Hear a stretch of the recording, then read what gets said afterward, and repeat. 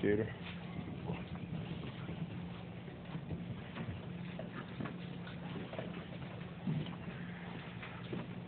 Is that about right? There you go. Okay.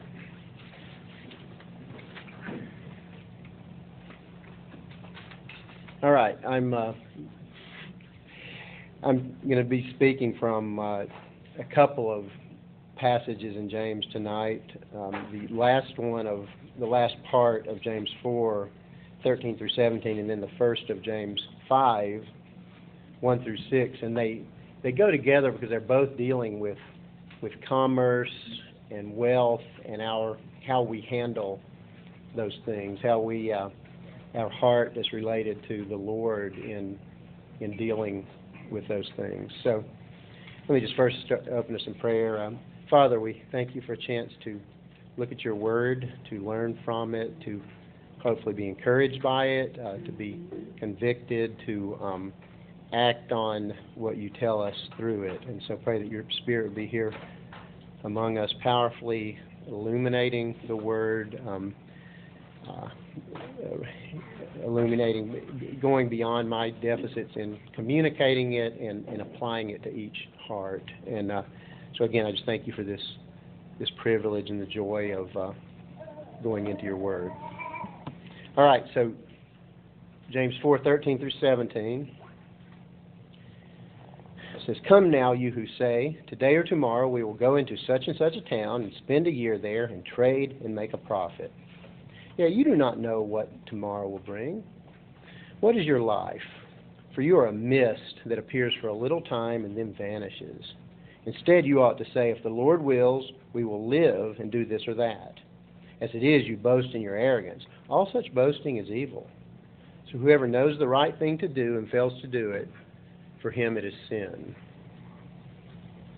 So it's getting along without God in our daily business. And I think it can be applied much broader than, I don't think of it as just a business category, but anything you're responsible for in terms of an organized activity or any leadership role you're in. I think we could apply this same teaching. But he's talking to Christian businessmen, and he really doesn't specify, but I like to think that he's talking about guys that are very engaged in the church. So they sit on the front row, they raise their hands during the praise choruses, they high-five the pastor after a good sermon, and they're, of course, since they're businessmen, on the elder board. And Clayton's the only one that, anyway, doesn't matter. I like to think of them in this way, but they're doing their business as if God didn't exist. James has them saying, today or tomorrow we will go into such and such a town and spend a year there and trade and make a profit. So really no different than unbelievers in a sense. And then James admonishes them, and he writes, instead you ought to say, if the Lord wills, we will live and do this or that. And so like so much of James' letter, this brought a lot of conviction directly to me, and it's because running two businesses, Trinity Medical and Vital Signs Wellness, our intention has been to run them by biblical and Christ-centered practices. So just in the way we treat our patients, in the way we treat those with special needs, in the way we treat our staff, in mentioning the name of Jesus, in praying with patients, in having Bible studies with staff, prayer time with staff. So we've attempted to implement that, and the Lord has blessed us with a beautiful culture at Trinity in particular. But what I realized in reading this, and I've got very convicted about just running the business part of it, and especially Vital Signs, which is a newer business and is forever evolving, and we're continually making decisions, and we're having meetings about that.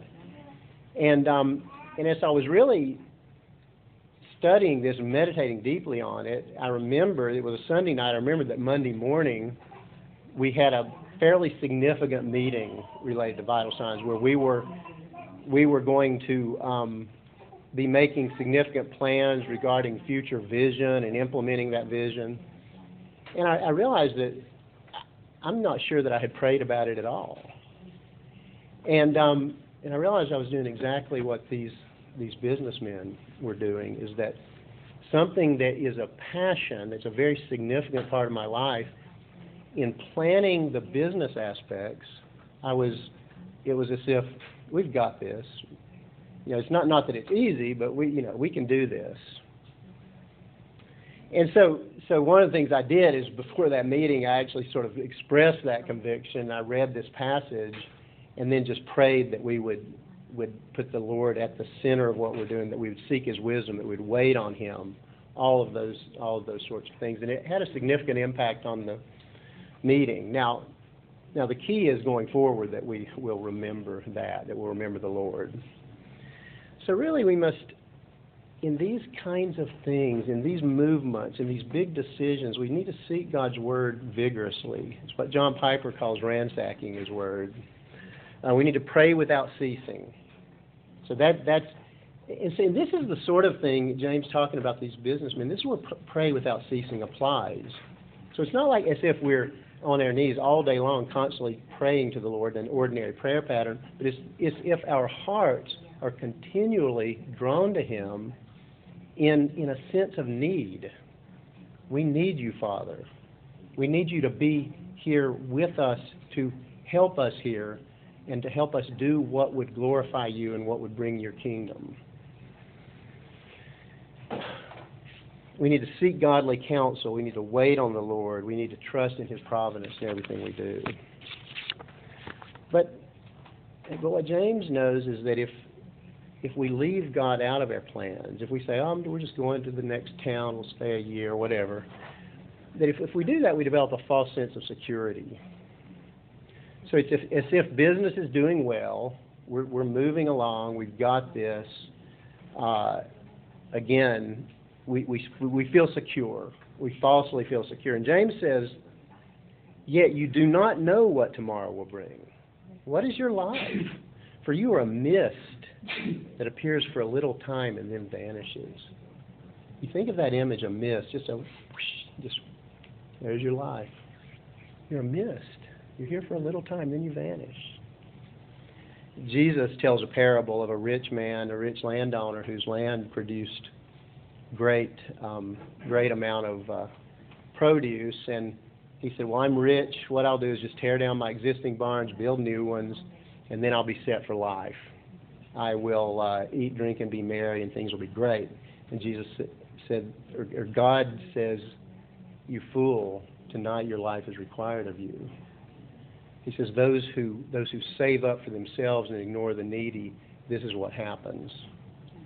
And so his security, he felt extremely secure in what he had in the world, and there was none at all. His life was a mist. So rather, God calls us to set our mind on things above, where our life is hidden with Christ in God. And it's this, He wants us to consider our real life. It's the image of a dot with a line and an arrow coming out from it. That our life is the dot, and our real life is the line. Again, temporary, short, a mist. Our real life is in heaven with God. We need to have that perspective. Okay, so now consider that you're leaving God out of your business plans. You've developed a false sense of security, and the next logical step is arrogant boasting, if you will, or really just arrogance, which then can lead to arrogant boasting. And James writes, you ought to say, if the Lord wills, we will do this or that. As it is, you boast in your arrogance. All such boasting is evil. And again, for me, this perspective of life as a mist is a great antidote to arrogance and boasting. right? It really, the kinds of things that we want to think separate us are just, whoosh, they're gone in no time. And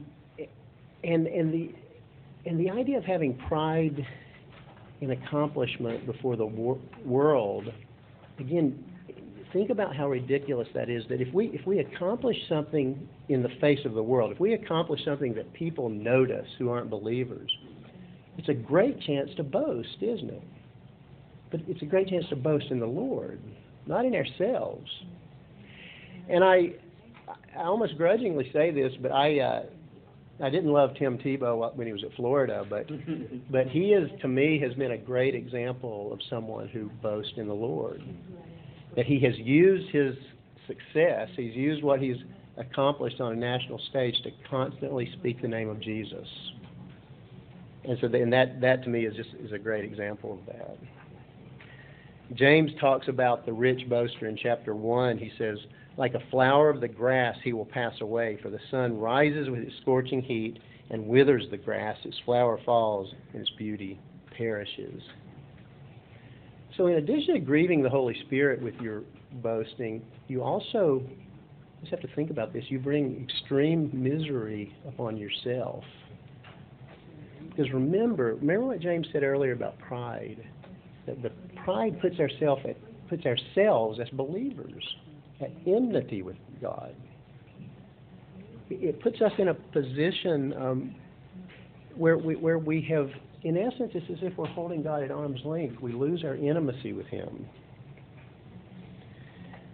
And when we're boasting in our arrogance, we're really at competition with everyone else, right? And so we're going to constantly deal with jealousy and envy.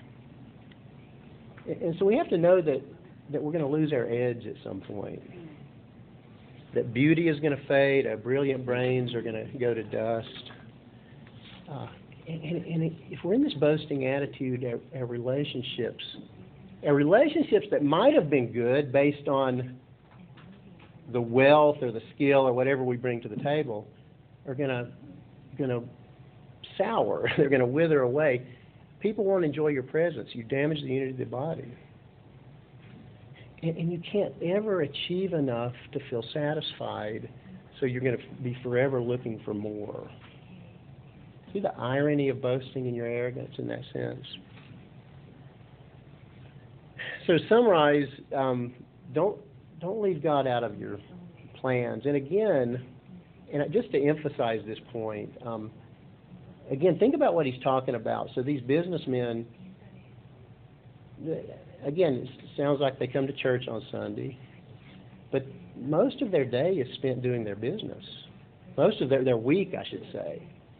So he's really talking about what we do regularly day to day, and he's saying our tendency is to leave God out of that. So don't trust in worldly forms of security. Don't arrogantly boast in your own achievements or abilities. If you want to boast in the Lord. Or a positive way to say those things is seek the Lord at all times, praise Him, thank Him, ask for wisdom, humble yourself before the Lord, and He will exalt you. So it seems like this paragraph is done, but then James tacks on one more sentence that to me doesn't seem to fit the flow of it. He says, so whoever knows the right thing to do and fails to do it, for him it is sin. And I would almost expect if he was going to do sort of a summary statement there to say, all right, just remember, if you don't get out ahead of God, don't go out and do the things without praying to Him, asking for His wisdom, and waiting on Him. But instead he says something, he says, for whoever knows the right thing to do and fails to do it, for him it is sin. So what do you think he's saying there? I think he's basically saying that if you really embrace this attitude of seeking God in your business, of waiting on Him, that one tendency is to flip your pendulum to the other side and sit on your hands, or to let go and let God, if you will, in the worst sense of the term. And so he's saying, and remember, James is a man of action. He's not a man of just sitting and waiting. So he says, so if you know the right thing to do, remember this. If you know the right thing to do, don't use waiting on God as an excuse. If you don't do that, it's sin. It's sinful. All right, so now shifting gears a little bit, we're going to a warning to what I believe are rich non-believers. So let me read 5:1-6. So he says, "Come now, you rich, weep and howl for the miseries that are coming upon you. Your riches have rotted, and your garments are moth-eaten. Your gold and silver have corroded, and their corrosion will be evidence against you, and will eat your flesh like fire. You have laid up treasure in the last days. Behold, the wages of the laborers who mowed your fields, which you kept back by fraud, are crying out against you, and the cries of the harvesters have reached the ears of the Lord of hosts. You have lived on the earth in luxury and in self-indulgence. You have fattened your hearts in a day of slaughter. You have condemned and murdered the righteous person. He does not resist you." Okay, so doesn't it sound like he's talking to non-believers? These are some fairly ugly believers, if they are, but he's not speaking in a way. In the earlier passage, he was giving them alternatives. He was speaking redemptively in a way. Instead, you ought to say, if the Lord wills, we'll do this or that. In this case, it's just an Old Testament takedown, sort of. He's really just blasting them and telling them what's going to happen. And I think it's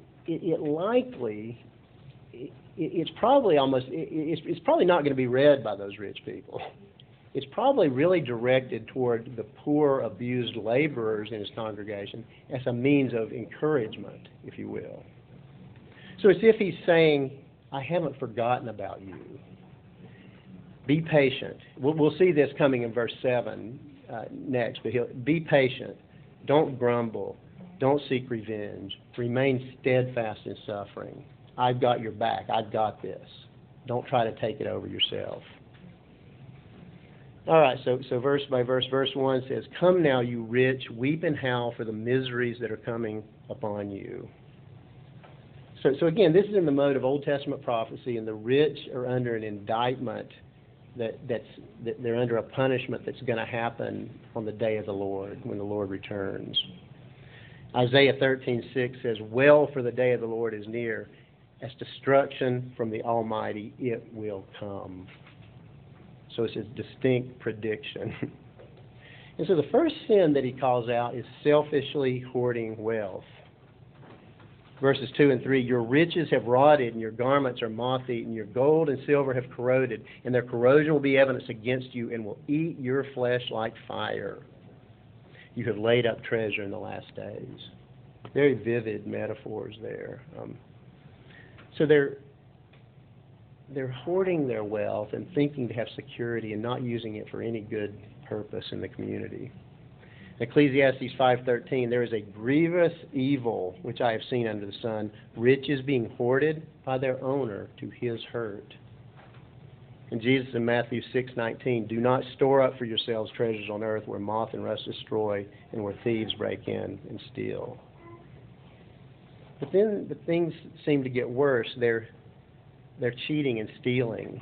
And verse 4 indicates that they're getting the laborers to work hard all day and then finding some way to cheat them out of what they owe them. Can you imagine bringing someone, say, to your home to do your landscaping and mulch, and they just work their tail off for 10 hours in the hot sunshine, and then at the end of it all finding some technicality, maybe you use the wrong kind of mulch or something doesn't look right. Get out of here, I'm not going to pay you. And these workers, it's very possible that the payment for that day is what they depended on to feed their family. So this is very evil. But worse, verse 6, "You have condemned and murdered the righteous person. He does not resist you." So apparently historians tell us that the rich in this time would use the court systems that they had rigged, in essence. They had paid off or somehow used their influence to bring these poor folks who either owned nothing or perhaps owned a little plot of land that they could work, bring them into court under false pretenses and steal what little they have from them. And he says the righteous person does not resist you. And this, so either he means that the righteous person literally has no means, he's completely has no power to resist, or perhaps some of those that are following the teaching of Jesus are saying we will not resist. We will not fight back. We're going to let God do that for us. And then finally, self-indulgence. So all of this ugly stuff that they're doing, and then they're living in this sort of self-indulgent lifestyle. Verse 5 says, "You have lived on the earth in luxury and self-indulgence. You have fattened your hearts in the day of slaughter." So they indulge themselves with fine food, nice clothing, nice homes, whatever else would have been an indulgence in that day. And he's warning, you're about to be slaughtered like the fattened calf for your wanton self-indulgence while the poor suffer. So assuming that so let's think about assuming the rich here are non-believers. What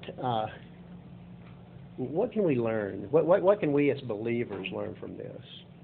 And I would say the first thing is again perhaps the lesson that he's teaching is patience in suffering, and we'll talk about that next week. But the question is, can we take lessons from this about the pitfalls of wealth? And I would say absolutely. Absolutely. The one thing is that there is a level of prophetic condemnation here that we would not take upon ourselves if we're believers. So there is no condemnation for believers. But there is criticism and punishment for believers. Or I would say criticism and discipline. Let me use that word. So I think it's worth thinking about. So in terms of thinking about how we handle wealth is two sort of extremes in the church. And one of the extremes is a much more modern manifestation, and the other one is a much older manifestation. But two extremes in the way the church thinks about and uses money. So, and these would be, you could say these would be ditches on either side of the narrow road. And so the first one is the prosperity gospel. And I would think most of you are somewhat familiar with the prosperity gospel, but it's the idea that financial blessing and physical well-being, so earthly financial blessing and physical well-being, are always God's will for believers. So one must simply believe and receive. You must express a word of faith, if you will. You can name it and claim it. So you visualize what you want. Father, we visited that house today, and it was so beautiful. It was up on the hill, and everything, swimming pool, beautiful yard, 5,000 square, everything our family needs for life. I think if we had that house, we would be content.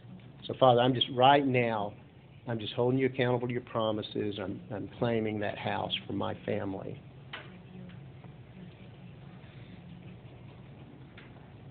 And then this idea of seed faith.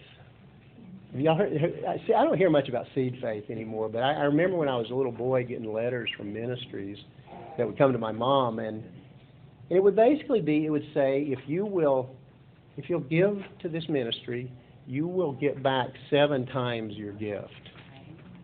7 times your gift. And then the letter would contain all sorts of sort of testimonials with it highlighted in yellow and underlined, and of people that had just that happen to them. They'd given to the ministry, given a check, sacrificed to give it, and then had just large piles of cash come back their way. Well, James earlier in a bit of a different context dealt with this kind of attitude very directly.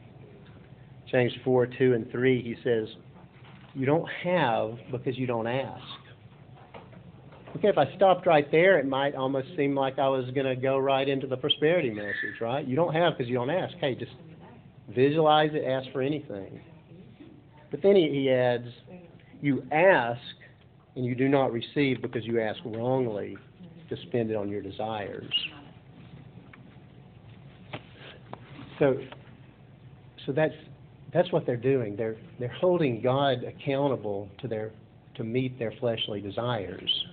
It's a fairly dangerous position to take. And this really is not an in-house debate. This is not a sort of a doctrine that we should just like, let's all get along. It's an evil heresy from the pit that promotes greed and worldliness and destroys lives. And the worst part about it, and this is really an American export. This is a version of the gospel born in the good old USA, and it's been exported to third world countries. Huge churches in third world countries are preaching this doctrine. And these pastors fly in their private jets and pilfer money from the poorest of the poor.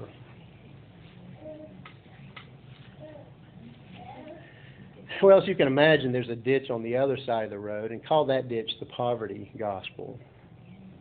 And so here being poor through self-denial makes you more righteous in God's sight. So this is a works gospel through and through. So poverty in this case is a self-induced poverty, if you will, is a blessing. Having material possessions beyond the most basic needs is evil. Rich people are inherently greedy and sinful. Spending for more than the bare essentials should bring guilt and condemnation. Now, this ditch is obviously much less common. I think it's not very common at all in the United States. And it doesn't fill mega churches. Why is that? Well, because it doesn't tantalize the flesh in the same way that the prosperity gospel does. But it's wrong and dangerous in many ways because it produces self-righteous self-deniers. And it produces condemnation of those who are above the set line. What do I mean by the set line? Well, it's the line over which if your income is there, you're evil. I remember asking someone one time who was condemning ladies driving big SUVs. I said, well, which car is okay? And he's like, what do you mean? I said, well, you're condemning the SUVs. Which car is okay? And he's like, well, okay, I get your point. We're going to draw a line over which the wealth limit is okay. So then here's then a question. How do those of us here tonight, I'm talking about this as if it's other, but how do those of us here tonight struggle in that regard? So I found a quote that perhaps some of us can relate to. It's by a lady named Kate Bowler, who's a professor at Duke, I believe at Duke Seminary. I have no idea what her theological perspective is in general, but she wrote a book called The American Prosperity Gospel, so she lived within it for, I think, several years. And the quote was arresting to me because as I was thinking about the prosperity gospel and how horrible it is, I was sort of rising up into that judgmental mode that I talked about. And here's what she says. She says, I would love to report that what I found in the prosperity gospel was something so foreign and terrible to me that I was warned away. But what I discovered was both familiar and painfully sweet. It's the promise that I could curate my life, minimize my losses, and stand on my successes. And no matter how many times I rolled my eyes at the creed's outrageous certainties, I craved them just the same. I had my own prosperity gospel, a flowering weed grown in with all the rest. So I hope none of us here blatantly believe or follow the heretical prosperity gospel. I don't think any of us do. But I'll bet that most of us, in the way she describes, have our own prosperity gospel or have been infected by it in various ways. And it's because we're not completely sanctified regarding money, possessions, and security, right? I'm not sure if anyone... If you disagree with me, maybe we can talk about that. So we're like the rich folks that James excoriates. right? Like the rich folks that he prophetically denounces were tempted to hoard wealth for security or even for the awesome retirement we planned. Right, and I really had to think through. I had to think through mine and Jean Ann's meetings with the financial advisor and what our heart attitude is, because I'm by no means suggesting that we wouldn't save, but what has our heart attitude been about saving, and where are we placing our security? And so we need to go back and pray about that together and think back through our plan. And perhaps, and I would think all of us also are tempted to some forms of indulgence, right? Because we live in a very wealthy land. And so I can't imagine that all of us in some ways are not tempted to indulgence. And forms of indulgence which, if we thought about and identified and talked to the Father about, He would give us the grace to avoid, to put away. And maybe if we have some folks that work for us, say in our yard, in our house, or in our business, maybe we're tempted not to pay them a generous wage, let me say. So if the prosperity gospel is evil, again, what happens when our eyes open to it? And I think it's typical of all these things. Is one temptation would be to whoosh over to some version of the poverty gospel. And again, remember, the poverty gospel leads to legalism and judgmentalism. Look at me, I'm poor for Jesus. You rich people deserve nothing but hell. Well, at least in my mind, that's where I'm going. I'm going to a spot of being poor for Jesus, because that's what I believe now. But walking by the Spirit, we know that we can stay on the narrow road. Right? The Spirit empowers us to stay on the narrow road by knowing and following biblical teachings about money and possessions. And so we do this by meditating on His Word day and night and becoming doers of the Word, not just hearers. And I would propose that if we don't meditate on His Word in this regard, we will not do His will in this regard. And some passages, I'm not going to read them or talk about them, but some passages that are a good place to start are Matthew 6:19 through 24. You might want to write these down. 1 Timothy 6 through 10. And then 2 Corinthians chapters 8 and 9. And I just think these are some of the best places in Scripture to go to get this perspective. And then one more thing I would highly recommend is this little book by Randy Alcorn called The Treasure Principle. He's written a larger book, I think, called Money, Possessions, and Eternity. But this is a short little book, very readable. Someone can have my copy if they want. But to me, it was really tremendously convicting and encouraging. It was both. And one of the things Randy Alcorn does beautifully is that the treasure principle is God's prosperity gospel. It's that God does want to prosper us, and actually sometimes even in financial wealth here, not all the time, but He wants to prosper us in heaven. He wants us to have a huge treasure laid up in heaven, and He wants to give us an abundant life right now.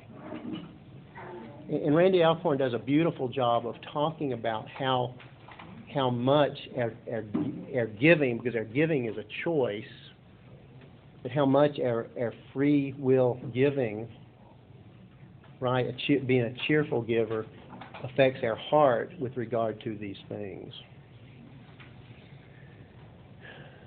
So we have a privilege. We have a privilege to live as pilgrims whose true home is heaven, with our treasure laid up there. And we get here on earth, we get to act as stewards.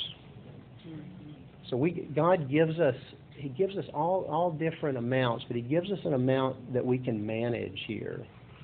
And to some of us, He gives great wealth, and to others, He gives gifting without great wealth. But in some ways, He gives to us richly, irregardless. And that's the treasure principle. That's God's prosperity gospel. So let me pray. Father, thank you. I pray that we would take just what you have for each one of us out of this teaching. I pray that if our ordinary day to day we want to leave you out of, that we would just not be oblivious. I pray that you would shine light into our darkness, that we would gaze on you and pray ceaselessly and give thanks in all occasions and glorify your name in our business out in the world, that others might see that and that others might come to you in that. And Father, I pray that if any of us are under persecution by the rich, I pray that we would hear the encouragement in this and hear this idea that you have our back, that you're currently taking care of it. And then I pray that if any of us are behaving like these rich pagans, that we'd be very convicted by that, and that we would take your grace, that we'd accept the grace you offer for us to repent and turn to you and come into your presence and allow you to draw near to us and cleanse our hands, purify our hearts, and mourn, weep, and wail. I just thank you for that possibility. I thank you for that gift that you've given us to turn and repent and come close to you. In Jesus' name, amen.